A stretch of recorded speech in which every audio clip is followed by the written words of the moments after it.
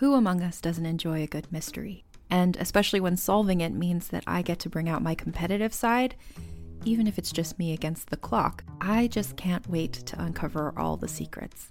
So June's Journey is a game that is completely up my alley, and I think you'll love it too. In June's Journey, a hidden object mystery game, you play as June Parker, who's on a quest to solve her sister's murder and uncover her family's many secrets. Each chapter brings you deeper into the story, and it's set in the Roaring '20s, so beyond uncovering clues, you get to experience the glitz and glamour of the time. June's Journey is definitely not a game I play mindlessly, which I love because I get genuinely invested, and a lot of it is a race against time, so there's a little fun added pressure of trying to find the clues as quickly as you can in each scene. There are also tons of ways to customize the island that you're on, learn more about the characters, and then new chapters are added weekly, so you really can't run out of things to explore. So if you think you're up to solve this case, download June's Journey for free today on iOS or Android, or play on PC through Facebook Games. June needs your help, detective. Hi, I'm Madigan from Your Angry Neighborhood Feminist, a podcast that explores the world through a personal, intersectional feminist perspective. Each Monday, I bring you a brand new full-length episode covering something from a wide variety of topics. And then every Friday, come meet up with me again for a mini What's in the News episode so you can stay up to date on everything that's going on in the world. Check out Your Angry Neighborhood Feminist wherever you get your podcasts. And Ray John.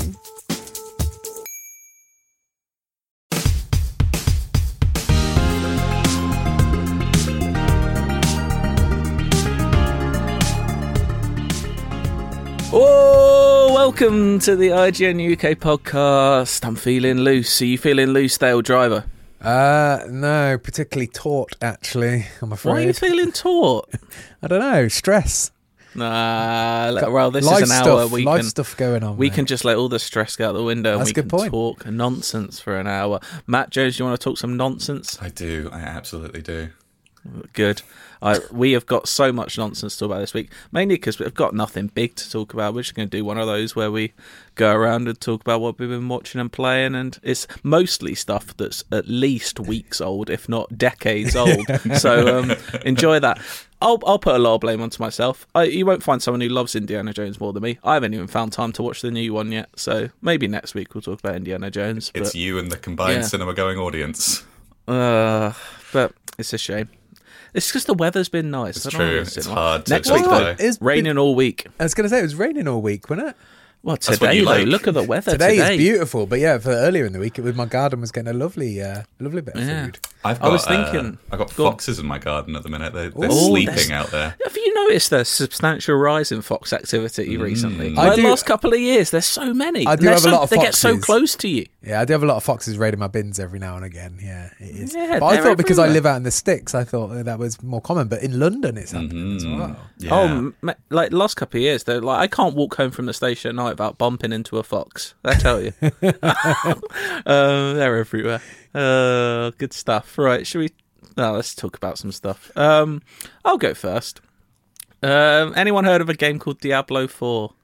Tell me about Diablo 4. I've been playing a lot this week. I think it's mainly because I've been... we had Zelda and Final Fantasy, like two big games I felt like I needed to just... Not needed to play for work. One of them needed to play for work, the other... I just, you just wanted to click on stuff and run around. Yeah, I just want to play. I just want to have fun. This one, Diablo. Just want to switch my brain off, and that's exactly what I've been doing with Diablo.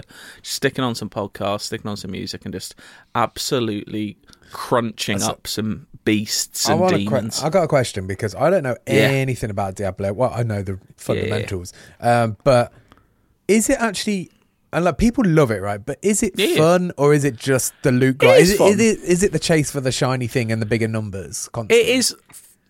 It's hard to divest the two from each other, really. Yeah, I think they're both... It does make those little bits in your brain pop. Like, it's by no means... Well, if you build your character right, it's by no means a challenging game. I'm playing as a necromancer, so I've got a little bone army with me, and basically, I've built this... Bone army? Skeletons is probably what you'd call that, wouldn't it? No, bone army's much better. Yeah.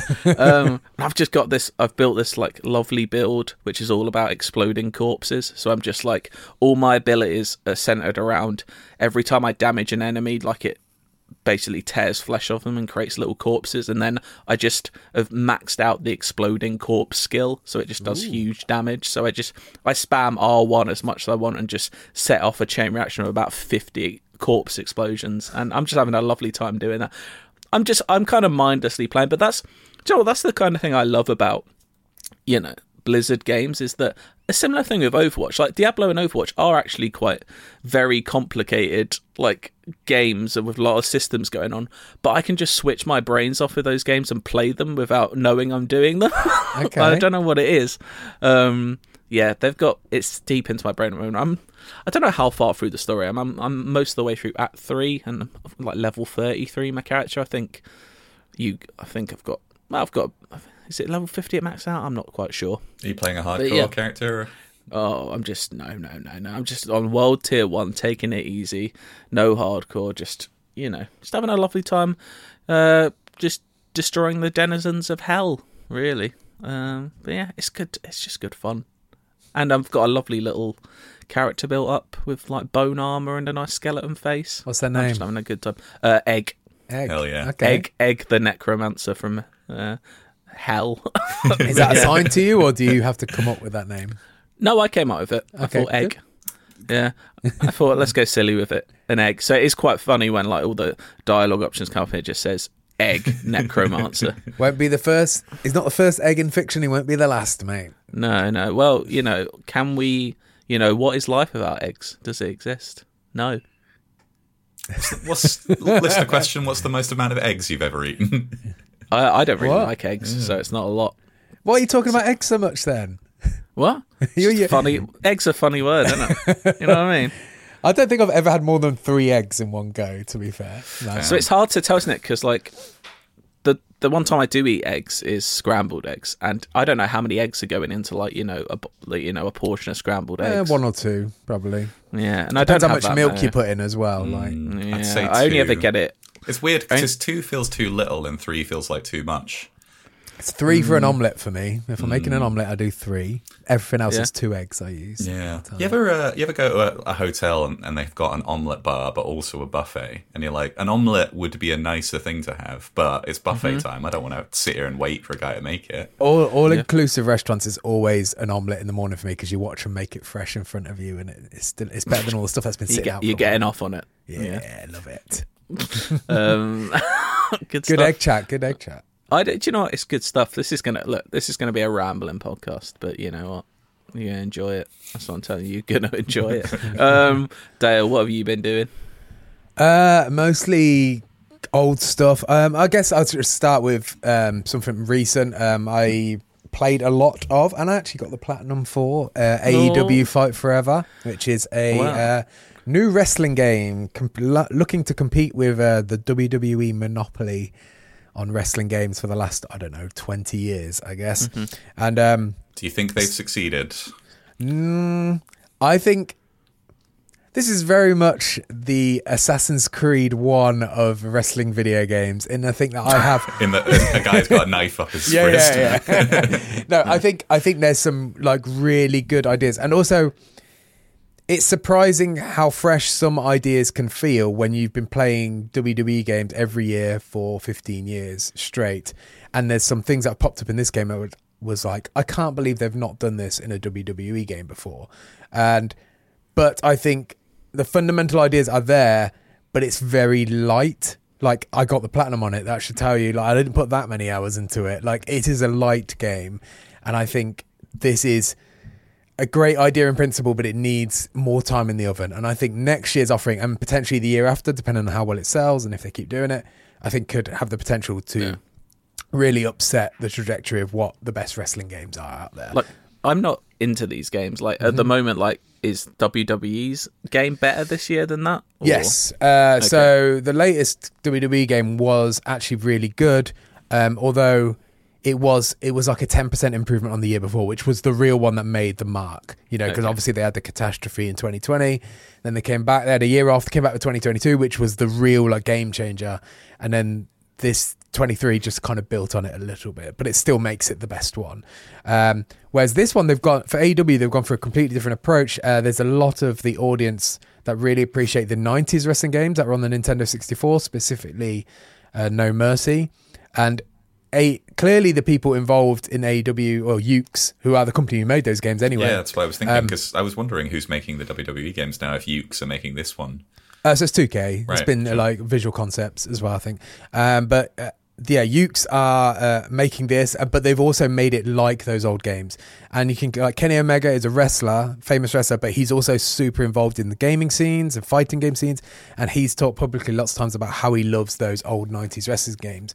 And it's clear from the moment you even look at it, let alone play it, that that's what they're going for. And I think mostly it kind of succeeds, but there's a lot of rough edges. There's a single player mode, which, I'm not exaggerating, you can finish in about 40 minutes. It's a super short. I think the ideas and principle are there, but everything just feels rushed. Like it's just pushed out the door. It kind of is it a bit like over 20 years ago now, when FIFA was obviously the big football game, and then Pro Evo came along, and then 3 years later, Pro Evo was the good football game. Can you see that happening here? Potentially, yes, because I think there's a similar comparison point, which was Pro Evo back in those days. FIFA was. It felt like it was more obsessed with the shiny objects and the trinkets and like the pomp and circumstance, whereas PES was like, we're just going to make the best game to play. And it's telling, because FIFA eventually said, okay, we've got to do that too, and we've got to catch them and then eventually overtake them. And AEW, I would say, has the potential to be the better playing game. I don't think it's there right there, but I can definitely see a pattern. And you could argue that kind of mirrors the companies in real life as well. Like WWE is the spectacle, but AEW is about, we're the better wrestling company. And it definitely feels like that's reflected in the games. I just think it's just a bit early days. I think give it another, like, whatever they call the sequel, Fight Forever 2, let's just say, I think there could be a real contender on their hands then. Yeah, Fight Forever and Ever is what they should call it. Okay. Yeah. But yeah, no, if you're into wrestling games, specifically if you're into 90s wrestling games and you watch AEW and know some of the wrestlers, and you might know some of them from WWE days, they've got some old boys in there like The Big Show and Christian and Chris Jericho. Give it a whirl, because there's a lot of fun to be had there. Specifically the thumbtacks, I must say, which is a weird thing if you don't like wrestling. But I've never seen it in a wrestling game before, where you can go and grab a bag of thumbtacks from the side of the ring and then you can spray them out in the ring. That sounds horrible. Yeah, but this happens in wrestling. But then any move that you do with a wrestler, they will react like they've got, and then you'll see all the thumbtacks sticking in their bodies and bleeding. And for a wrestling nerd from like back in the day, it was a really satisfying moment, and I couldn't believe it not been in a wrestling game before now.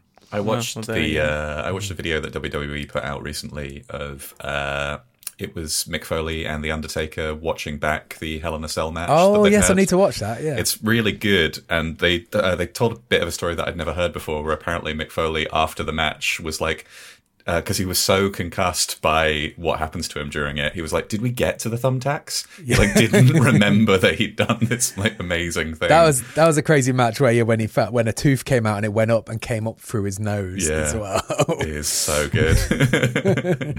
It's a different time. You can't do that now. Very different time, yeah. I mean, probably for the best as well. Like, he probably took a lot of years off his life, to be fair. Totally. Matt, what's been taking years off your life? I've been playing quite a lot of new games. I've played 4 new games, but they're all just a little bit bitty. So the first one, which I think is just one of the funniest titles that's ever been a title for a video game, is called Shadows of Doubt. It's a detective sim, but it's all completely procedurally generated. So you generate the city that this all takes place in, and all the people that live there, and their addresses, and all of their connections to each other, and all of their workplaces. And every day there's a murder that you have to solve based in that situation. So you break into the apartment of whoever's been killed, because you're kind of working with the police, but also not. It's a little bit goofy on that. Like Batman. Yeah, sure. But you're also you still have to sign a form that you hand into City Hall. So you're not a vigilante, but you're also not a cop. So you're a bit like a Blade Runner. Kind of, yeah. And so you're like scanning the place for evidence, so like fingerprints or anything like that, or like address books, so like what connection people might have. But you're also scanning the victim too, so you're getting information about them so that you can rule out their fingerprints based on like tests or something like that. And you could like go down total rabbit holes that have nothing to do with solving the case. I suspected that it might be the wife of the guy's, the lover of the wife of the guy, because she'd had an email from this guy asking him not to leave her. And so I went to the guy's apartment and he was happy to let me in and like rummage around and see if I could try and find the murder weapon. It turns out it wasn't him. But I'd gone down a whole like rabbit hole of thinking like this. And what it actually was, I went back, I found somebody's fingerprint. I went to where they work and they've got a database with that. So that's how I solved that mystery. But it being procedurally generated and big like that allowed me to have a story that like otherwise wouldn't have existed because you couldn't have written it. Do you feel like the procedural nature of it though has the possibility to damage it slightly as well? Like I just feel like that could potentially end up in just some wacky nonsense that doesn't make a lot of sense. Yeah, I mean, you'll never figure out like motives, for instance, right? Like that's kind of never something that you have to figure out because I think that'd be too complicated. Yeah, but you can. It always... So what's actually procedural? Is it just character names and locations and places totally. And stuff? And where they work, what their routines are, that kind of thing. Right. Mm-hmm. Okay, but there's probably like a bank of like 12 different motives or something. Yeah, maybe. It's normally just been like, you also don't just solve murders too. You'll do like thefts, or you'll have to do like missing persons cases, or you'll need to steal something out of somebody else's apartment. But the main thing is, doing like detective work. Sounds interesting. Like, it sounds an interesting idea, but I think I'm kind of with that. It's like, I want my detective stories, my mysteries to be like, written to like, yes, like tailored to a T. But it's an intriguing. I might give it like, how long would you say like each mission? You can do if you're really good. I think you could do it within 10 minutes. Each case. Sure. You kind of have to like. If you leave it long enough, there'll be another case for you to solve, and you've only got so many slots for like ongoing cases that you can solve. What does the game look like? It's kind of pixely. It's actually maybe it's say that. Yeah, it's maybe its worst factor is that I just had a look. It almost looks a little bit Minecraft. Yeah, but like more voxely than people don't look great, honestly. I do think it's its worst feature, but I do think that it's worth sticking around with enough to check it out. Shadows of Doubt. There we go. Very funny name. Doesn't lean on that hard enough. I've been playing a little game called Final Fantasy IX. Came out over 20 years ago. Big game. Yeah. I was just fancying, I think we had big chats about Final Fantasy 16, which I did enjoy. But like after that, I got a yearning for like just a turn-based RPG, something more classically RPG. And I've never played Final Fantasy IX, so I thought I was in between 6 and 9 because I know those are two quite beloved ones, but I went for 9 in the end. I'm really liking it. I would sing the praise of 9. It's my favourite one. And, it's also my favourite one. You got the Final Fantasy 9 boys on the podcast. I'm also concerned that by the end of this chat, I'm gonna have to boot it up again and play it all again because it's not a short game, and I don't know if I can. I looked on how long to beat though. A fine IGN partnered. Exactly. And it said like 30 hours, so it's not overly. Maybe it seemed longer. In my head, when I was a kid, Final Fantasy 7, 8, 9, and 10 were like 60 to 100 hour games. Yeah. Mm-hmm. But looking as an adult now, I've finished 7 several times in like 20, 25 hours. So maybe they're not as long as I always imagined them. No, and I'm just gonna. I'm not gonna mainline it, but I do want to kind of get through it. But like, let me guess who your favourite character is so far. I'm only like 5 hours in. Yeah, don't say it because I'll guess too. Okay, but Vivi, right, is going to be your favourite character. I'm going to say it's Steiner. Ooh. Oh, no, it is Vivi. Yeah, it's Vivi. I knew Gaddy would love Vivi straight away. Vivi's great. But yeah, I'm liking the whole cast so far. I'm only 5 hours in. I only just got to like Lindblom. Is that the city? Yeah. Mm-hmm. I'm just enjoying. So that's the thing. I don't want to talk about Final Fantasy 16 again, really, but because I do like it. But that is one thing I did miss from like that you do get in like Final Fantasy 7 stuff, which is just going to a place and it's actually you can actually just walk around and talk to people and like you feel like you're in a city, whereas Final Fantasy 16 you're never in a place long enough to really like you don't really get a sense of what these places are like. Yes, because it starts off in, is it Alexandria? It starts off in, and you're in the slums and stuff, and then there's lots of meeting all the people on the grassroots level, but then you obviously get to see the royalty aspect of it as well. And like obviously right now you're appreciating the very high fantasy medieval elements of it.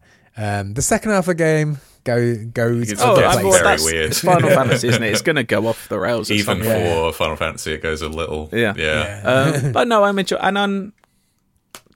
enjoying how simple it all is. It's just I go to vendors, I buy my stuff, and I just go and do some quite simple turn-based battles. I know it's got the is it ATB system, which means you have to be slightly engaged, but it's never like you're never panicking, are you? Never. Yeah. But I don't know if it's I wouldn't say it's the best in terms of combat. I still think 7 for me was my favorite in terms of combat, but I think 9 is my favorite in terms of story and characters and world.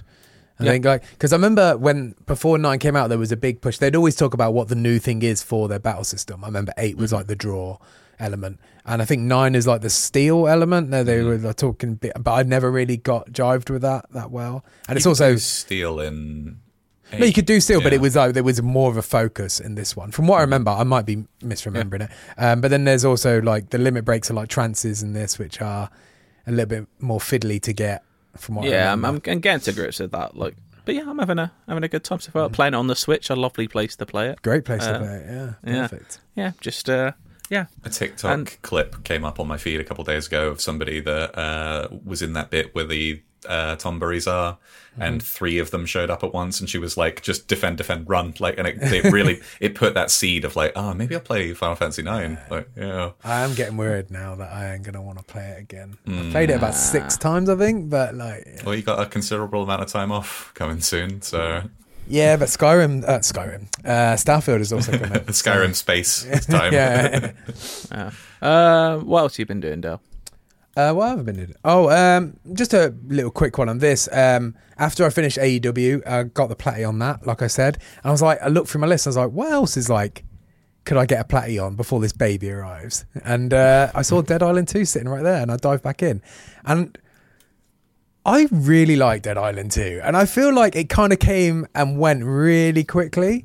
But there's not many games that I like these days that I just dip into and just play a mission here or there. I like kind of like, right, I'm all in on this game. Now I'm all in on this game. And Dead Island 2 feels like the perfect game. You can just dive in and just bash some zombies for a bit. And when you're a high level character, it's so much more fun than the start of the game is.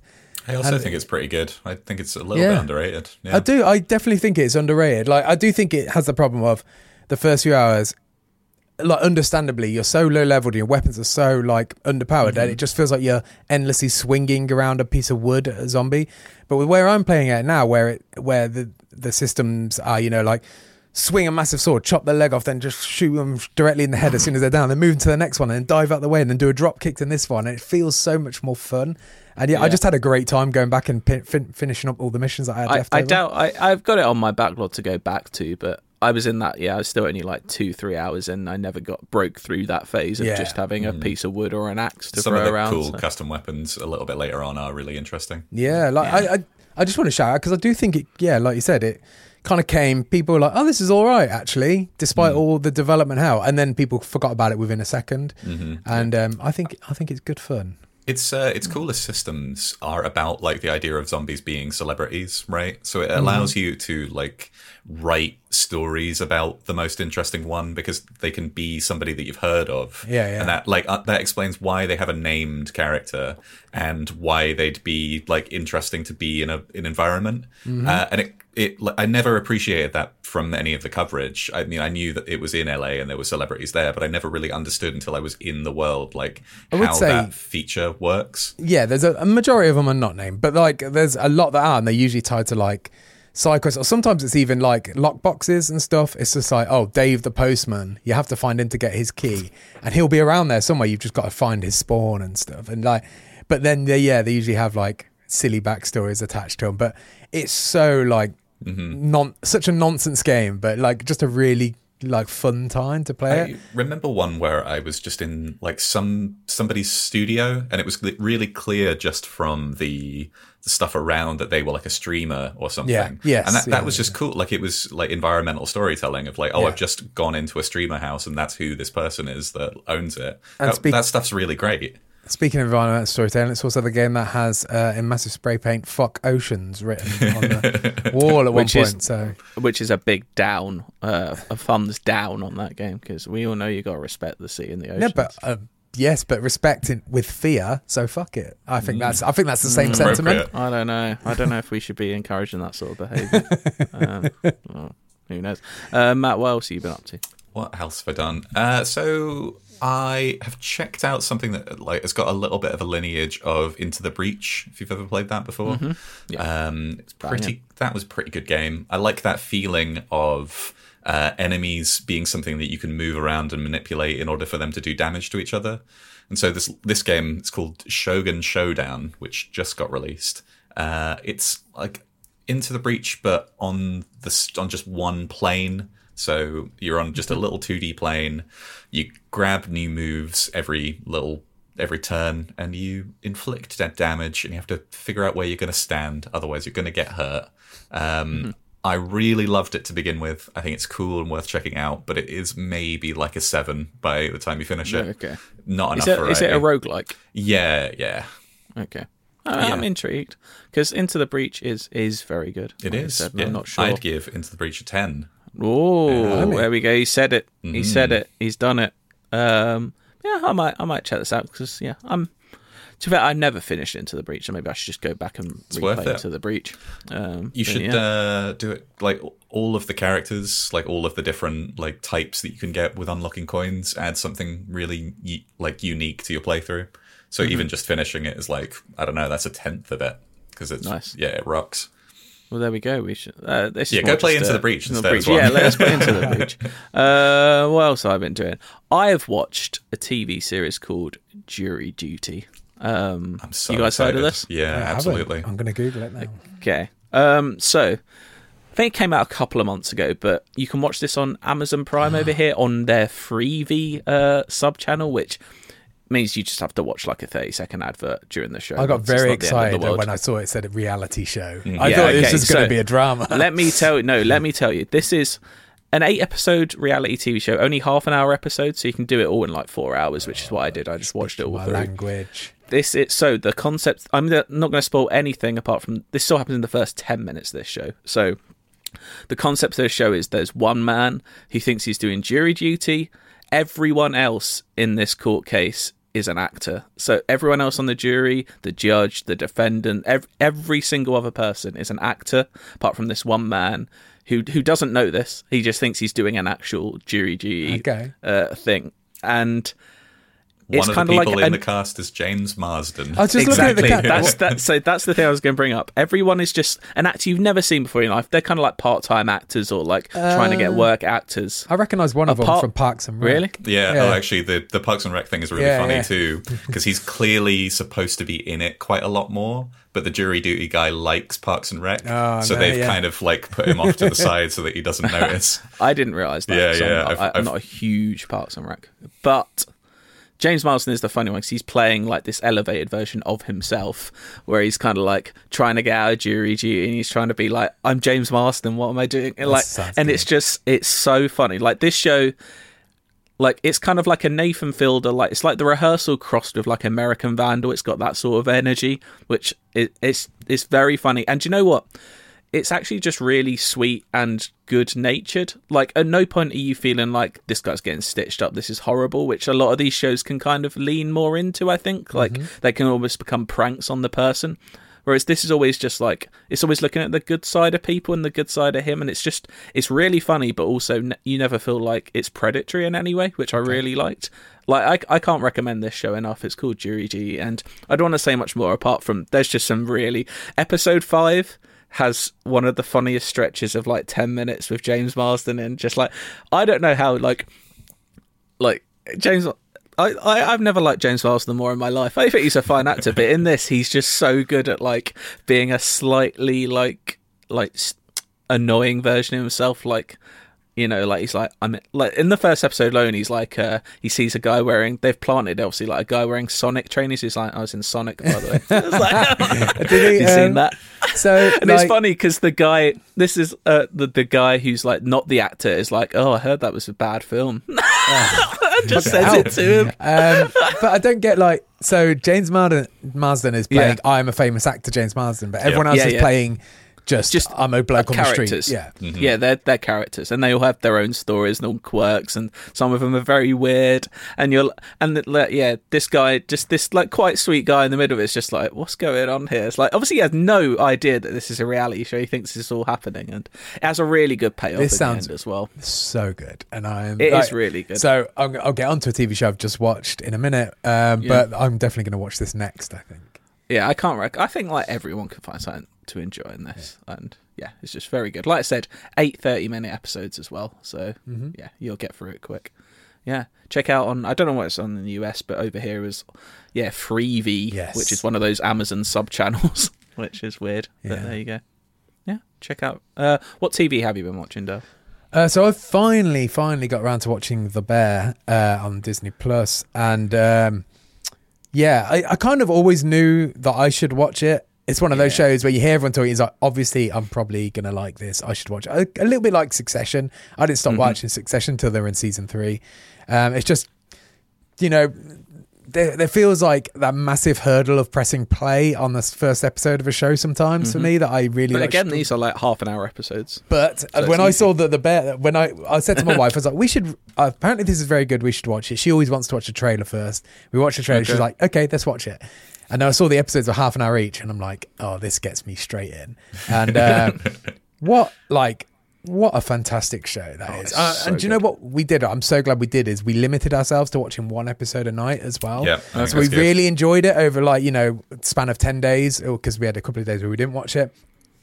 It was it's so refined, thought out, and it feels like every beat of that season was meticulously planned out for the story that they wanted to tell within this confined season. And I know there's a second season that's out in the US, it comes out in the UK next week or something, but it felt like it could have easily been one season. It felt like a condensed story that could have been a film as well. And I really appreciated how well it was put together, and what an excellent job they did.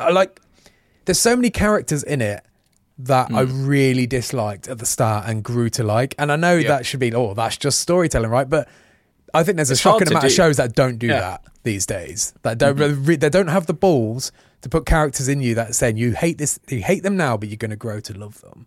And most of the things that you hate about those characters are just they're in the environment in the same way that you're entering the environment in the same way that Kami is. Yeah. Where he's the guy that has to prove himself because they all think that he's better than them, right? Yeah. Or that he thinks he is. I'd say maybe the audience is more like Sydney, to be honest. Because she's coming in a day one employee. Yeah, totally. You're right. Obviously for Kami, but there's so many unanswered elements of what's going on in the first few episodes, and I think it's people aren't always as brave these days in stories to not just ram it home what's happening. And I really appreciated the slow tale of revealing these character bits, revealing how Kami's ended up in this situation throughout the entire season. Yeah, and it was the just thing I meant was more if they're if you don't like them, it's only because they're they're antagonistic towards your protagonist. The guy that's the main character. Yeah, should probably say we've only got season 1 in the UK at the moment. Yeah. I actually flew to America and then immediately flew back, and so I've seen quite a lot of season 2. But, there's probably ways to see it. I've held off. I think we've got to wait 12 more days for it to come on Disney Plus in the UK. So I haven't seen season 2 yet. I absolutely love season 1 as well. I just wasn't quite sure about how they ended it. I was like, is that? I don't know if that's something the way I wanted it to go, the last but few it felt minutes of it. But the ending. Yeah, it felt like an ending to a film. That's for me. It felt like, okay, we'll put a neat little bow on this. I think that's what they. I wouldn't be surprised if they went into it thinking, right, if we don't get a season 2, we've kind of ended it on a bow. Exactly that. Yeah, it works really well as a contained ending, but it really does allow for. So I was worried about how they carry it on, but from what I've heard, season 2 just does carry it on to maybe an even higher level at times. But there's I've done well to avoid all spoilers so far. Yeah. So. And I've never been so invested in the construction of donuts before. Oh, yeah. Or that beef looks good as well, doesn't it? Yeah. Oh, that does look like some good beef. Mate. And just great 90s music soundtrack as well. Oh yeah, when they ended it with Radiohead as well, I was very excited. Yeah, I've heard there's some. I've only heard good things about season 2. My favourite bit in season 2, which tiny little morsel of a spoiler, the ending song. You like raise your hands in joy and triumph, and it's a Taylor Swift song. They managed to make that work. I'm into that. Nice. Matt, what other indie game have you been playing? This one is so small. So I really like the mechanic of inventory management from like Resident Evil 4 or stuff like that. And so games have tried to utilize that a little bit. Like this year we had Dredge 2, which is sort of about that, and some other things too. So this game's called Backpack Battles. It's an auto battler, kind of like, Dota 2 auto chess or whatever, but it's just items that a character happens to have in their backpack that you buy in between rounds. So I'm into that. If you buy too many weapons, you'll use too much stamina. If you buy too much food, then you're not going to do as much attack damage, that sort of thing. You play 10 rounds, and then if you win at the end, you win. It's just in demo form at the minute. It's very good. Backpack Battles. Little tiny little treat. Are you playing against the AI or is it online? It's online, yeah. So you're partnering up against people that are in the same round as you but have spec'd their character differently. I'm intrigued. I might get a little... There's only 2 characters that you can play as at the minute. When it comes out, I think they're going to have more, but it's got enough there that it's a little something. If you like your Dota 2 auto chess, that kind of thing. Massively. I like the idea, but I'm not massively into like the character designs and stuff. It's not rocking. It's a bit weeby. Mm-hmm. What else have I been doing? So, I don't know. I was going to try and segue into American Gladiators somehow from that. There was no way of doing it. I never watched American Gladiators. I watched Gladiators over here, the UK one with Rhino, Wolf. Which was first? American Gladiators was the first. I just so if you watch this documentary, you'll find out. Because the UK one's called Gladiators. I thought that might have been first. It started in '89, the American one, I believe. So I guess they're modifying the ancient gladiators. That's the whole thing, but I never thought about that before because I thought it was just gladiators and American gladiators. I think like the first promo was from ancient times now in modern America. The Look gladiators. at this guy in America. Yeah. This is a 5-part Netflix doc. It's pretty good. It's not groundbreaking stuff. It's enjoyable though. It just tells you the background story of like the original 6 or so year run of American Gladiators and on US television, which if you don't know what Gladiators is, it's basically these big old jacked up, mostly on steroids, people taking on contenders from the public at these weird little soft plastic riffs on old gladiator games. It's like soft play as well, but also you say jacked up, but obviously they're super athletic as well because they had to be because they had to be the indestructible enemy that people. But this is the unofficial story of it. So you hear from all the gladiators and all the people making the show and all the weird stuff going on behind the scenes, and it's entertaining. You're not gonna I didn't know these people. I'm sure if you are maybe American or older and watch this show and you know who these gladiators are, I'd love a UK version. Yes, give me a UK one with Wolf on it. Yeah, what's Wolf up to? So there's a weird thing at my old if you happen to know Wolf, can you give us give him the IGN UK email? This is the thing. I mean, he's so good in Brass Eye as well. But that's Wolf power. There was this thing at my old company at a Christmas party. This is probably 8-9 years ago now, but someone started the rumor that Wolf from Gladiators was going to turn up. Oh my god! Because it was a sports production company, and there were people semi-famous, presenters and people like that at the party, and someone's heard Wolf from Gladiators turning up, and it just kind of spread. So he was never turning up. That's happened to me at a house party I was at once. Not Wolf specifically. They were Jet. Was it Jet? Rhino. Someone had said the boy from About a Boy is going to be here at this party, and who is Nicholas Hoult, by the way. Yeah. He's from around this area where I live as well. So whenever I think about Nicholas Hoult now, I'm like, oh, it's the About a Boy who didn't show up to the party. Who was your favourite of the gladiators? I mean, as a young man, it was definitely Jet. Was it Jet? Yeah. Was it? Who was I? Lightning. I'm trying to think it might have been Lightning. Yeah. I think it's probably Lightning. But I liked Rhino because Rhino, he was just huge. Yeah. Like, Rhino was... I mean... I wouldn't want to take on Rhino. I can't...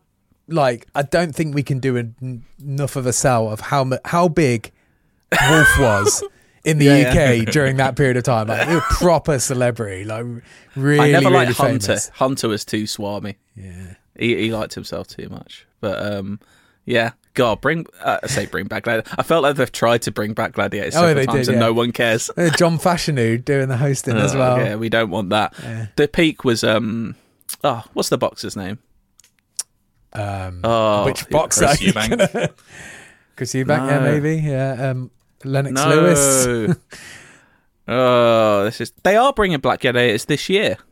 What? With Bradley Walsh and his son presenting it. And his son? Famed for an appearance on the IGN UK podcast, Bradley Walsh. One of the get this, this probably means nothing to you, Matt. Do you know who the main referee is going to be for the show, Dale? No. Mark Clattenburg. What? The former football referee. What is this? I mean, I'm definitely watching this show now. How good is his Gladiators Ready going to be? That's the real question. Gladiators Ready. But anyway, yeah, this Netflix doc is kind of fun if you want something again to switch your brain off to. It's just the tale of American gladiators. I'm looking at these names of gladiators that are coming in. Yeah. We've got Bionic. And Bionic? Yeah. Viper, Phantom. These are some good names. Nitro. So Nitro was like the original American gladiator. Saber. Some of these gladiators are... Yeah, I don't know if I'm feeling some of these, but there we go. We'll make it the podcast art. I mean, like there Decide used for to be yourself. one in the old Just series Wolf. called like Predator. You wouldn't call that. You wouldn't have one called and here's Predator. It's like the time of that's over, isn't it? Yeah, we won't be having that anyway. I think we've got a couple more things to talk about. Dale, what is this? What have you been doing to yourself here? What's this last one? Right, so there's a reason, okay? Okay. So there's never a good reason. IGN, as Ziff Davis as a company, we also own something called Cinefix, which we've probably made some videos for in the past. It's a great movies YouTube channel you should really check out. And they have just started a series called Cinefix 100, where they have worked out their favourite 100 films of all time, and then they're taking... Week by week, they're going through us picking out a film, and then they find out at the end of the episode what number it is in the charts. It's really good fun. It's kind of like our version of the rewatchables. Yeah, and so our host this week spoke about Independence Day, and I thought the chat was really, really good. I really enjoyed the podcast. I recommend checking it out. And they reminded me how much I really do love Independence Day, the first film. Great film. Yeah, like I begged my parents to go take me to the cinema to that film. I watched it probably a dozen times on a pirate VHS that I had of it. I still love it to this day. There was a brief moment in this conversation where they mentioned Independence Day Resurgence and the sequel that came out. And I went to see that film, and I thought that film was utterly terrible when it came out. But it's been, I think it's 5 years, 6 years since that film came out. And out of morbid curiosity, after listening to the Independence Day chat, I was like, maybe I should give that film another shot. So I put it on. And oh boy, it's even worse than I remember it being. Not the Resurgence. No. It was like, oh. It is a stinker. Independence Day redundant. Yeah. Oh, like everything about it is just like not compelling in the slightest, even though it's a film about an alien. And it's amazing to me the amount of films that are about alien invasions that tend to be really boring. Like, because it's the most exciting thing that could ever happen to our world, I feel like. It's proof that another species exists out that wasn't born on this planet, and no. I just found, like, I loved the idea and the concept and design of the aliens in Independence Day, and I just think they took everything about that and never really built on it in interesting ways. I never felt like I learnt more about their species in interesting ways, and that's kind of what I wanted. I wanted something a bit more, whereas it ended up being... do you know the big ship they had in the last one? Let's just bring a bigger ship and then just more of them. Why not? Get Jeff Goldblum to go, oh no. Yeah. Oh, and like, it's really like epitomized to me when there's that school bus of children that Jeff Goldblum's dad is having to drive through the desert towards the end of the film. It just makes no sense why they're there and what they're doing. And I wanted to say I watched it again the other night and it's still a stinker. Okay, so watch Independence Day and forget they ever made a sequel is the rule. Fantastic. Matt, you've been playing a game I have actually heard of, which I've been told is very good. It is. What have you been doing? I don't have a Steam Deck, but I've had this described to me as like an absolute Steam Deck must-own. It's called Dave the Diver. Partially a game about doing some diving as a guy named Dave. So you will go underwater, you'll be go catching some fish, go getting some items and equipment. But all of that stuff will also be helping you run a sushi restaurant. So it's a little bit like by day, by night. So you catch the things to be able to sell it, and then you sell stuff to be able to get equipment to be better at diving. All of it feeds into each other. And I think that like everything's like really good. Like both modes work really differently, but are still interesting. You can like design the sushi restaurant in such a way that like you can like make it look and customize and create it how you want. You can design your menu in such a way that people are like happier or they spend more money, that kind of thing. And the like diving stuff's really cool. Like you can get equipment to be able to dive longer, or like have stuff that will hurt fish further away or do like poison damage or stuff like that too. All really cool. The thing that is actually worth recommending this for is the quality of the animation for cutscenes. Like they really, really put the whole foot in. They just go for it in a way that is like unnecessarily detailed. Completely worth it just for that. I have been wanting to check it out. I was kind of waiting. I don't know if they haven't announced anything about a Switch release, but it looks like a good Switch game, like you said. If the Steam Deck is good, like I might hold off until that. Yeah, if it's a thing. I think it'd be a perfect Switch game, but I've been playing it on PC, and I can feel that like this would be better to just kind of pick up rather than dedicate the amount of time if you're actually sat in a chair doing it. I also want to point out for a brief period on our review, there was a hashtag in the description that said Dale the Driver instead of Dave the Diver. And I will always remember this game. There we go. So if you can mod Dale the Driver, yes, please. All instances of Dave to Dale. Get him in a cough shirt like he's wearing now. Which is actually relevant because the last thing I'm going to talk about is Football Manager, but not any Football Manager. I've been playing Football Manager 23 for a while now, but, you know, I wanted to switch up a little bit. So I downloaded, if you're into Football Manager, you probably know about the Mad Scientist. He's a man who makes databases for the game each year. And this year, he's basically brought the whole database from Championship Manager 98-99 into Football Manager 23. So I started a new save as Spurs in the year 1998. And the first thing I did was sell Sol Campbell to Real Madrid at 30 million. So see you later. And I've managed to rebuild. And you know what? Isn't hindsight the most beautiful thing in the world? Yeah. Because I can go buy an 18-year-old Ronaldinho for 4 million. I can go buy a 21-year-old Andrei Shevchenko for 7 million. Michael Owen? He's worth a lot, mate. He's worth like 30 million. He's 19, 18 in this, and he's already, you know, top scoring in the league. Who's like the most, like Zidane maybe, the most expensive Rivaldo, I think, is maybe the most at the start. Lilian Thuram is a lot as well. Did you see so originally when you wrote this, I thought, because I saw some of my friends talking about somebody has remade like Championship Manager like 95, 96, just the actual like traditional UI and stuff. And I saw some of my friends playing that, but I didn't realise you just took the database and put it in the modern one. Oh, yeah, that's what I've done, yeah. So my team now is like, I'm just going to write, if anyone wants a bit of football nostalgia for you, my team's currently like, I've got Shay Given in goal. Right. I've got, who have I got at right back? I've got Belletti. I've got a centre-back partnership of Roque Jr. and who's my other centre-back? Wasn't Sol Campbell. Definitely not. I know I've got Kaka Kaladze as backup, but who's my other centre-back? Oh, Ivan Cordoba. Can I guess is your left-back Graham Lasso? No, it's Atierson, a long-forgotten Brazilian left-back. Then I've got a midfield of Van Bommel and Ballack. Nice. Attackers of Simao. I'm having a lovely time. Simao, Ronaldinho, and still David Ginola. on the left, because of course. And then up front, Andrei Shevchenko with an 18-year-old Jean Carew. So you just is this your first season? You completely gutted your squad? I'm half into the second season. Oh, yeah.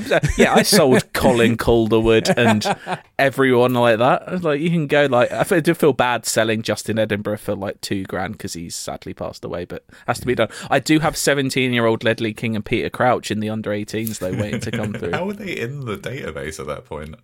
Wow. Well, I think they've added some extras as well to make. But Football Manager always has 16-year-olds in the database. So I think, isn't it like the 14 and 15-year-olds they're like generated at that point, right? Yeah. But, well, there is. Yeah, they've made some. So there's like 14-year-old Arjen Robben waiting to come through. I'm like, might sign him up as soon as I can. But yeah, I'm having a good time. I'm already kind of like close to winning the league, which is ridiculous. If you knew Spurs in '98, we were like 14th, like basically trying to stay up. So like trying to to be finishing second this soon is pretty ridiculous. But I'm having a good time.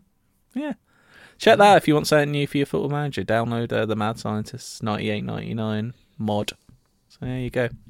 Well, let's play a little game of ourselves, because I know Dale's been wanting to play this one for a little time. During Women's History Month, come explore what feminism means to you with nonfiction storytelling podcast Thread the Needle. I'm your host, Donna Schill. I'll use my background in journalism to dive into topics that matter to women today. Listen to Thread the Needle wherever you get your podcasts. Inside, it's a UK IGN crew. Yeah, on the ones and twos. We got the games gonna play for you. Inside, I got a question for you. Hold tight the DJ, we coming through. Yeah, on the ones and twos. We got the games gonna play for you. Inside, I got a question for you. Is it in the search? It's time to play the IMDb actor game. I know Dale wants to play this one. He's never played it. He's listened before. He wants to give it a go. Are you aware of this one, Matt? It's where I have 8 actors here, very famous actors. They'll have a number from 1 to 8, so you take turns at picking those random numbers, see which actors you get. And you have to tell me what their 4 most well-known 4 films are on IMDb. I have listened. I love this one because it's never the one it's never the one you think it is. But the last time, I always find... I don't know why, but I always find Matt quite frustrating at this game when I listen to it, and I'm like, because I'm the audience, and I know I say Is this it now. Matt Purslow or Matt Jones? Purslow, because I know. Oh, this inevitably saying this right now means it will happen to me, right? But I have been the audience screaming the answer to something. Just any movie. Yeah. So you just go blank sometimes. It's the pressure. It's the pressure gets. And do you know what? I'm running out of actors to do this with. We may have done 1 or 2 of these before, but you guys won't remember what they're. Directors is a good one as well. Like it is a good one. Yeah, we could do that more often, I suppose. But we've got 8 actors and actresses here. Dale, because you've been looking forward so much, you can pick the number first. You get a point for each one you get right. And the other person does get a chance for a steal for a point if you don't get all 4, which getting all 4 is a tough thing to do, let me tell you. So is it 1 to 10, is it? 1 to 8. Sorry, we've got 8 to choose from. Let's go for 8. Oh, he's gone for 8. You've got Ana de Armas. Oh, okay. Right. Blade Runner 2049. That is a point. He's got a point. Knives Out. That is a point. Oh. Fuck, what's the name of the Bond film that she's in? It's the one I'm trying to think of. I can't actually remember. I could never remember that. I would never be able to tell you what that was. Yeah. Was it No Time to Die? That's what I was going to say. Yeah. Is that your answer? Yeah. Because I can't That is think correct. of it. That's 3 points. Oh my God. Is he going to go straight in with a 4 out of 4? So I'm struggling to think of other films she's in. I know she was quite famous in like different markets, right, as well. So I'm wondering if one of them. But the only other film I can think of, I don't think I can remember the name, was that one she was in with Keanu Reeves, where it was like her and her mate that break into his house. What? So, it's not a good film. But, what is it called? Like, I want to say like Knock Knock or something. Oh. It is called Knock Knock. Oh, there we go. Is that your answer? Yeah, it's got to be because I can't think of another film. It's not that one. Do you have a chance for a steal, Matt? I can't even think of another movie that she's been in. Yeah. Really? Yeah. So the other film she was in so it's 3 points to Dale, is a film I watched last year, which I thought was borderline abhorrent. and it is Blonde, the Marilyn Monroe. Oh, I've film. not seen it. Yes, yeah. I should have thought of that. To be fair, she fair enough. Not her fault. I think she's quite good, but don't know what that film was trying to do. But there we go. 3 points to Dale, though. Solid start. That's Ana de Armas gone, number 8. So, what else are we going for, Matt? Number 4, please. You can have number 4, which is don't hear much from him these days. But biggest star in the world at one point, you'd say, Mr. Jim Carrey. Ooh, Can I have Liar Liar? Sorry, just let me load up the page quickly. You can have Liar Liar, but it won't get you a point, I'm afraid. Oh. Can I have Dumb and Dumber? You can, but it won't get you a point. Sucks. Oh. Can I have The Mask? You can. You've got a point with The Mask. And maybe Sonic. Oh, no. That's just 1 point. So you kind of do hear from him these days, actually, thinking about Sonic. Yeah, but when's the last time he made a good film? So there's a lot of options here to choose from. So what was it? What did Matt get? He got The Mask and... He got The Mask. And Sonic wasn't on it? Okay. Sonic wasn't. Eternal Sunshine of the Spotless Mind.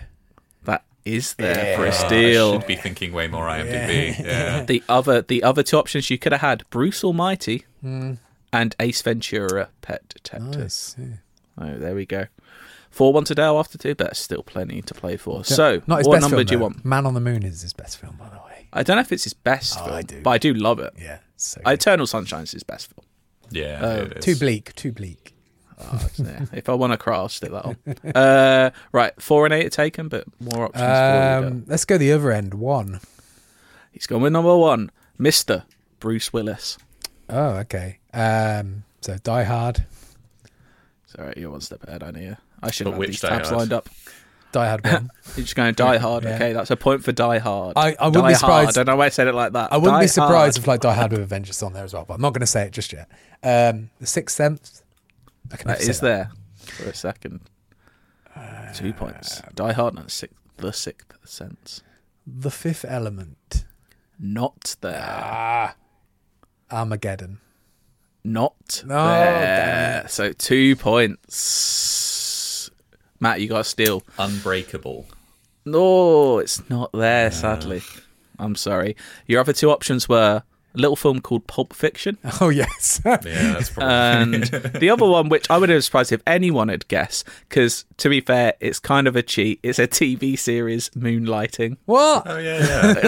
Yeah. But, I mean... But it's not a film, so I'm sorry. That's kind of me, yeah. Is it my fault? No, it's IMDb's Yeah, it's the game. Can I have 2, please, Cardi? You can. You can have Miss Sandra Bullock. Ooh. Miss Congeniality. You can have a point. Yes. Demolition Man? Oh, No, sadly. Sadly not. Love that film. God. The Intern. Sadly not. Devil Wears Prada. Is she in that? Sad. I'm thinking of basically Someone else? Yeah, I'm thinking of someone else. Yep. Unless I haven't actually seen The Wears Prada, but I don't think she's in it. But no, sadly, that is 1 point, Matt. I've got the movie that you're going to pick now. Well, my heart wants to say Speed, but I'm going to say The Blind Side. You should have said Speed. Oh, because The Blind Side is not there. So it's 6 or Gravity. Is Gravity on there? Gravity, Speed, and The Proposal. Oh, okay. Is that with Ryan Reynolds? I think that is one of those ones, isn't it? Yeah. Yeah, it is, yeah. White cover, them both standing there. Yeah, you've seen that film 100 times. Every poster from 2000 to 2009 was what two I've done people on in a my white brain, background, wasn't it? I've confused her with Anne Hathaway. Yeah, she is in Devil Wears Prada. Yeah. Still, it's only 4 You're like points. The isn't it? Dark And 4 Knight to go. Rises, Stella Catwoman. That was the film that was in my brain. So yeah, two identical people in where I've stored them. 4 down, 4 left to go. You've got 3, 5, 6, or 7. Take 3. Oh, sorry, I thought it was me. It's Dale. Yeah, it's me. Oh, It's me. Oh, It's yeah, 7. nice. No, well, save 3 for me. Is he Dale. gonna take? Is he gonna do it? Nah, 7. 7. Mark Wahlberg. Ooh. Boogie Nights. Indeed, of course. Mm-hmm. His arguably, no, I was going to say arguably his only good film. That's unfair because there's at least 2 other good films. The Other Guys? No. Ooh. I feel like one of his Transformer ones will be there. And I think The Last Night was one of them. I think The Last Night was one of them. That's not there. Fuck. You got one more shot. Get that stealing brain thinking, Matt, for the Mark I've got my one locked in. I'm just starting to struggle now. I think I'm completely blanking on Mark Wahlberg films. Oh, balls. Yeah, I'm going to have to pass. I literally, mine has gone blank. Oh, it's unfortunate. Is it Ted? Ted is on there. You get a point each there, so that's. Do you know what? I was trying to think of other other comedy films because I knew he'd done a few comedies around that era. So, Fuck. I mean, you didn't say The Departed, Yeah. which I wouldn't is have. fantastic. I mean, I love that film, but I would have never thought about it as Mark Wahlberg's film. I know he's obviously a main steals part every in it. scene. He sort of steals it, honestly. Yeah. And The Fighter, Oh, yeah. Yeah. which was all right. But there we go. 7-3, but crucially, Matt has 2 goes left, whereas Dale has 1. So do you want 3 now? I'd love 3. Oh, it's sad for me to say it because genuinely sad when he passed, but Robin Williams. I wondered whether or not Robin Williams were on this list of all the celebrities. Can I have Good Morning Vietnam? Oh, you can, for a point. Thank you. Can I have... is it 1 Hour Photo? Oh. It is That 1 was in hour my photo. head. You can have that one. Patch Adams. No, sadly. Man. And then... God, this one's tough. Mrs. Doubtfire. There we go. 3 points. Take 3. There's one more left for the steal. Jumanji. Sadly not. Oh, it is what? the film he won an Oscar for, Good Will Hunting. Oh, fuck's sake. He did win the Oscar for This happens a lot in this game where you're just like, there's the most obvious film that you Yeah. just completely skip in your brain. I'm sure I just need to check now he won the Oscar for that because I think so. yeah, he did. Cool. That's tightened things up. It's 7-6 and only 1 left each to pick. It's a big choice here. Yeah. What are the Because I numbers? reckon one of these will play. I don't know. They're 2 very different performers here. Okay. 5 or 6. Which are you going for? 6. I feel like that's the better choice for Dale. Okay. All right. Sylvester Stallone. Okay. Rocky. Just let me load up the page. But I imagine Rocky Being would upset. be there. Rocky is there. It'd be like it'd be an upset on par with some of the Rocky movies if it wasn't Rocky. It's the first Rambo is not called Rambo, right? It's called First Blood, isn't it? So It's called First Blood. yeah. Are you going for that? Yeah. Not getting any points. What? Cliffhanger. You're not getting any Oh, points. fuck's sake! Right, okay, I need to be serious now. No, he's taking it easy before. Now he's really getting into that. I'm worrying that the Stallone films mindset. I like and I think of are not the ones that are going to be in this list, but I have to say Demolition Man. It's not. Oh, there, for I'm God's afraid. sake! Second Is he entry gonna of get- Demolition Man. Is he gonna get a steal? There you go. Oh, it's left my brain. The Expendables. It's not there. It's going to be So like the Rocky 3, 4, Creed. It's literally Rocky 3, 4, and Creed. Oh, There's a lot. Only boxing films, I'm afraid. Okay, that means it's 8-6. So, Matt, you need at least 2 2 here points and no to keep steal. yourselves in. No steal as well. And you don't even have a choice because you've been left with. Who do you think you've been left with? Jared Leto. No, I'm sorry. You've been left with Reese Witherspoon. Oh, That's okay. all right. I think I could do this. Can I have Legally Blonde, please? You can, that's a point. Can I have Legally Blonde 2? You can't. Go for that. What other movies has Reese Witherspoon been in? I think of TV shows. She's done a bunch of them recently. There's a couple. Is there a Legally Blonde 3? They're making it. Oh. Is that you? I've got one for a steal. He's got I one. don't think I can do Reese Witherspoon, apparently. Oh, mate, you Blair, need to give me- come up with one. Give me a little longer. Hang on. I'll give you. So we'll give you a few seconds because it's all on the line. You know, you need one more to tie it. Get one more to tie it and then let me get the steal. Come on. It's the narrative. This is terrifying. It's the whole point is come up with a movie, and I can't. I do know. Well, for me anyway, like obviously very famous actress, but yeah, I could name you probably 5 films, and that's it. But, He's got no. If you'd like to email in what movies has Reese Witherspoon been in, I can't. I don't know what movies Reese Witherspoon has been in. You have to pass then. It'll be passing. I think that's it. Yeah. Well, Dale wants to steal, so I'll let him steal anyway. What are you going with? Walk the Line. That is one of them. Wow. Is it got like Big Little Lies and it hasn't. The Morning Show and shit? So like the that, other two were Election. Have you seen that? Oh, Very I love good film. Election. Oh man. And Wild. Oh, okay, yeah, that was Wild. good. I like that. But there we go. Good game. 9-7 to Dale. Well contested. Yeah. Just good fun. stuff. I like that game. Good fun. It's good fun. Yeah, let's do it with directors because I want to play. But yeah, there we go. Now on to some feedback. IGN_UK feedback at IGN.com is where you can send your feedback. We recently put out the call for anyone who has maybe had something filmed where they grew up or where they live, some weird stuff that they've noticed, and I think we got a couple of pieces. First up, who have we got, Matt? We've got one from Daniel Colkin, who says, "Hi team, long-time listener and first time emailing in. Your discussion about things filmed near you. I suddenly remembered this niche moment. I'm in the northwest of England. You find Lancaster, not Lancashire, which Lancaster is in Lancashire, is it? Must I upset half the country? You find Lancaster, where I grew up and live. Now imagine my surprise when I watch It's Always Sunny in Philadelphia, and suddenly a now-defunct bar shows up from my local town. It's named Oscars. This bar is featured on a blink-and-miss-it stock footage establishing shot. A weird moment on a great show. This episode is Season 8, Episode 8, Charlie Rules the World.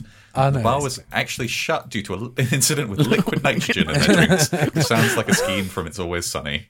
Respect the sea and don't drink liquid nitrogen. If you take anything away from this podcast, it is that you will, I think, asphyxiate. Yeah, do not drink liquid nitrogen. Yep. That seems a good reason to shut down a bar if they're making people consume liquid nitrogen. Yep. Yeah, it's weird when you see just things you notice pop up out of nowhere, isn't it? So I've actually been to the outside of Paddy's pub, the actual bar in Always Sunny in Philadelphia. Yeah. When me and Rory were at E3 and we had a spare day, we were like, we are going to, because it's in LA. Yeah, it's not in Philadelphia. It's not in Philadelphia. And we're like, we are going to, because we knew it was there. So we got in an Uber and we drove there, and it's right in the middle of like an industrial estate. It's really weird, but it was cool to see it. And this one is weird that they just went on a stock footage like repository or something and just found bar, right, and just grabbed it. But yeah, weird that it was a bar in Lancaster. That's odd. There we go. I've got one here from John Summerfield who says, "Hi guys, long time, many time.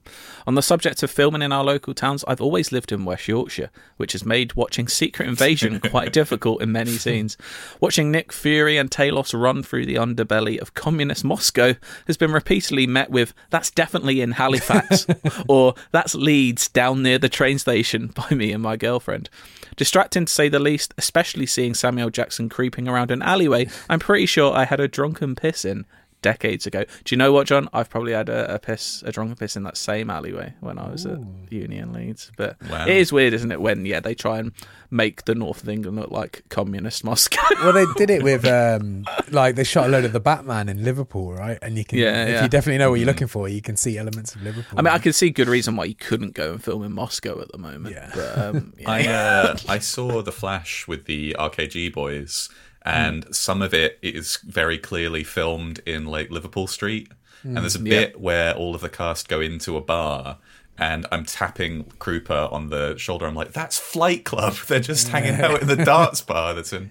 It was very weird. Well, don't get me started on Liverpool Street, because on this week's Secret Invasion, there's a scene in Liverpool Street, and the announcer on the speaker, because I had the subtitles on, said, "And the train going towards Teddington and Vauxhall will leave shortly." And I'm like, you can't get a train to there from Liverpool Street. This is ridiculous.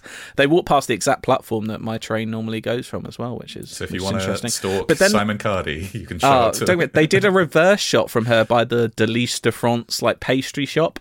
Then they did the reverse shot on the other side, and somehow she was on the platform. I'm like, that is not how this station works. You haven't even tapped in. I know, this is ridiculous. Do you remember when you could clearly see it was Canary Wharf in, what was it, in Rogue One? It was in a Star Wars film. Yeah, I love that. The tube station. Well, I've been rewatching Andor, and it is quite clear that half of it is just shot at the Barbican. Yeah, it rocks. It's so cool. Yeah, I love things like that. Liverpool Street's been in loads of things. Mission Impossible 1, famously. Remember when they were shooting Mission Impossible right outside our office? Yeah. For Fallout. Yeah. That was amazing. Yeah. It would have been funny if you'd have gotten like a news scoop from that. You were able to look outside and be like, oh, this character's going to die, right? All we could see was the security and big black vehicles going into like a thing. But I don't even know how we found out. I think we just asked people and they're like, oh yeah, it's the Mission Impossible. And then like a couple months later when it was coming out, we had Simon Pegg in the studio and we were like pointed down. He's like, oh, you guys were filming down there. And he was like, oh, were we? I didn't know that. Like, yeah, he's just showing the around. Yeah. He would have, if it's the scene, I'm pretty sure he was in. It was like an underground construction site, wasn't it? Yeah, I'm pretty sure it was the scene with like, I don't know, the one, I don't know. Why are we talking about this too much? He probably shot that on the stage. Anyway, right. One last email. This is from Matthew Wiley, and he says, after your discussion about bad key art for games and movies, I was reminded of 4 that are fairly awful. The first is for Ico. Is it Ico? Eco? Yeah. Ico. First for It would Ico. be Eco, but we're from England. Yeah. Which had a great European box, but the North American cover looked like a poster for a low-budget third sequel to an 80s fantasy film that only aired as a Disney Channel original film. It's truly that awful. The second is a box art for Resident Evil 6, a shite game with shite box art. It's hard to make a purple background with a giant number 6 seem even remotely interesting. This doesn't take into account that this is a box art in which a 6 looks like a woman performing a sexual act on a giraffe. And once you see it, you can't unsee it. I definitely feel like I've seen that before, but I need to just double check. Wait.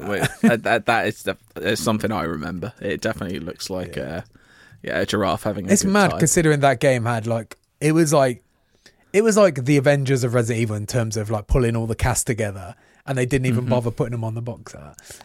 It's just like a big purple 6. That'll do. It does look like a giraffe getting violated. Right. I spoke to some people at Capcom at the time, and they were like, "You can talk about the giraffe all you want. We're okay with that." But the single worst poster I've ever seen, though, has to be for X-Men First Class, a great film that you can tell Fox had no faith in at all after The Last Stand and Origins. Why? Because someone decided the best way to promote a new X-Men film was to have the silhouettes of Sir Patrick Stewart and Sir Ian McKellen have the incredibly talented James McAvoy and Michael Fassbender's face digitally imposed onto their crotches. I remember these. Look at this. They're just bad. They're just like, oh, let's put a little bit of a fade around some faces and put them on a silhouette. They're just so bad. That is very peculiar. Yes, Google that, audience. Again, Michael Fassbender is in Ian McKellen's crotch, and this is the legitimate poster. A truly bizarre decision that I still can't understand 12 years later. As always, the podcast is great. Stay safe and respect the sea. Do respect the sea. Yeah, IGN_UK feedback at IGN.com. We're always up for stories of local areas and bad posters. That's really funny. They're bad, aren't they? They're just bad. They're just like someone has put literally 30 seconds into that and gone, that'll do, won't it? Also, it's pretty good, actually. Going back, I know we're talking about making Wolf the cover art for this podcast, but I feel like, it should be this now. I don't know. Well, I think for the exit music, we can do the Gladiators theme. It's got to be the Gladiators film. Yeah. Listeners, are you ready? Dale and Matt, are you ready? I expected everyone to just go, yeah. Let's just go away and come back next week, and we've got some interesting things to talk about. How about that? Yeah. Okay. Goodbye, everybody. Bye.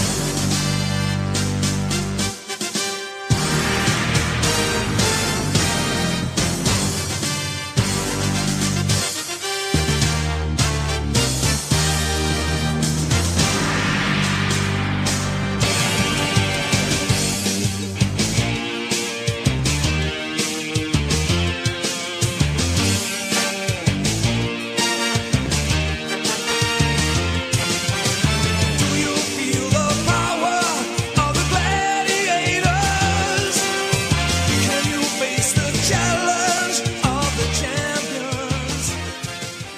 my God, I need to open a window. It's fucking so hot in here. All right, toodles. You've probably heard the name Mary, Queen of Scots, and maybe you know the importance of her legacy to the British monarchy, but how much do you know about her life and what she was really like? For instance, did you know that she preferred to have her eggs scrambled, or that giving gifts was her love language? In my podcast, Vulgar History, we'll be talking about all that and more during an 8-part mini-series about the fascinating life of Mary, Queen of Scots. Vulgar History is a feminist women's history comedy podcast where we don't shy away from the messy, complicated lives of women from the olden times. Particularly with women in history, it's easier to use broad strokes to portray who they were, and it's like we forget they probably also had messy lives, complicated relationships, and maybe things weren't as black and white as they might seem in a textbook. But I'm dedicated to sharing the sides of the stories we don't always hear, and each episode is supported by rigorous historical research. Turns out there's really something about Mary, Queen of Scots. So be sure to tune into my series about Mary, Queen of Scots, and check out the other incredible women I've talked about while you're there. You can listen and subscribe to Vulgar History wherever you get your podcasts, and learn more at vulgarhistory.com.